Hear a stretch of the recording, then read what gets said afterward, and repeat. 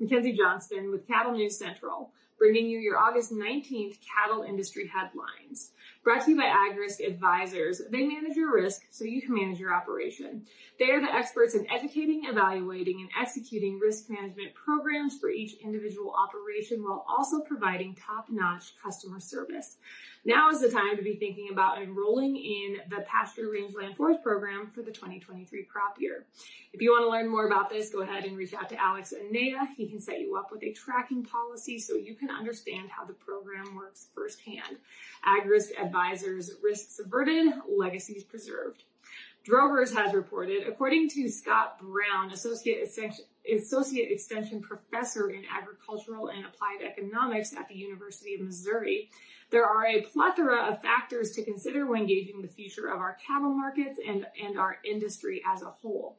First off, drought. Brown believes the current drought situation across the U.S. is approaching what we saw back in 2012.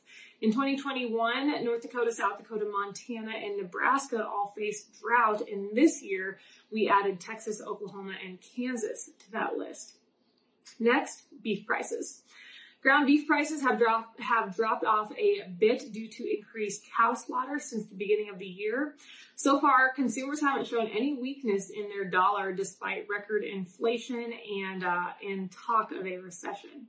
However, beef prices are down a bit compared to a year ago, indicating consumers may be buying down in terms of the most expensive beef products.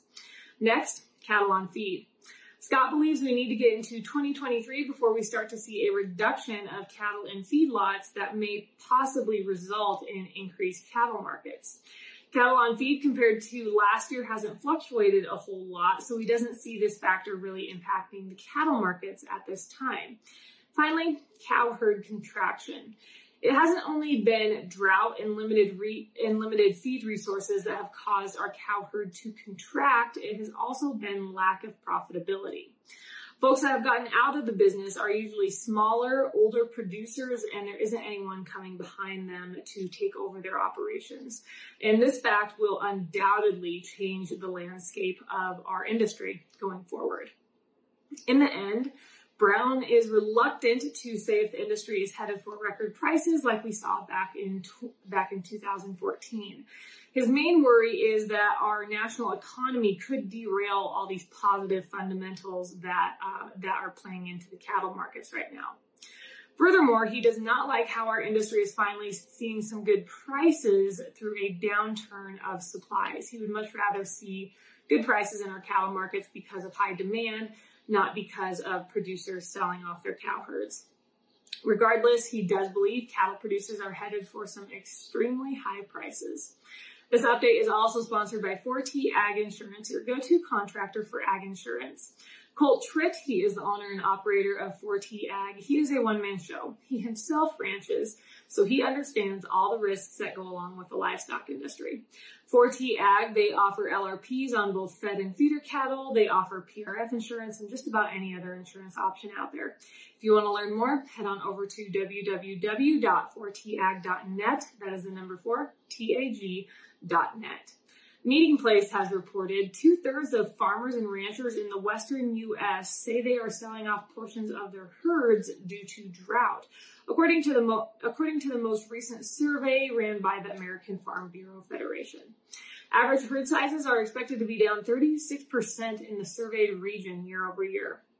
These results surface as the U.S. Bureau of Reclamation reported on Tuesday reductions in Arizona, Nevada, and part of Mexico in response to the depletion of the Colorado River.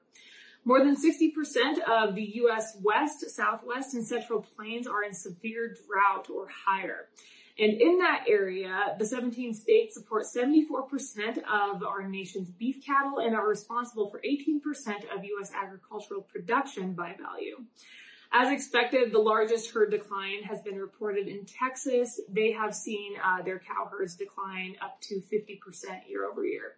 After Texas, it was New Mexico. Their cow herds are down 43% compared to last year. And in Oregon, their cow herds are down 41% compared to last year.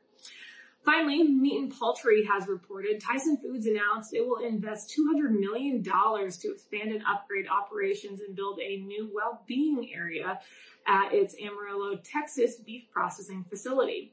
Construction is expected to begin this fall and includes a 143,000 square foot addition to the existing beef complex. Besides expanding areas for employees, the existing operations floor will also be expanded and upgraded.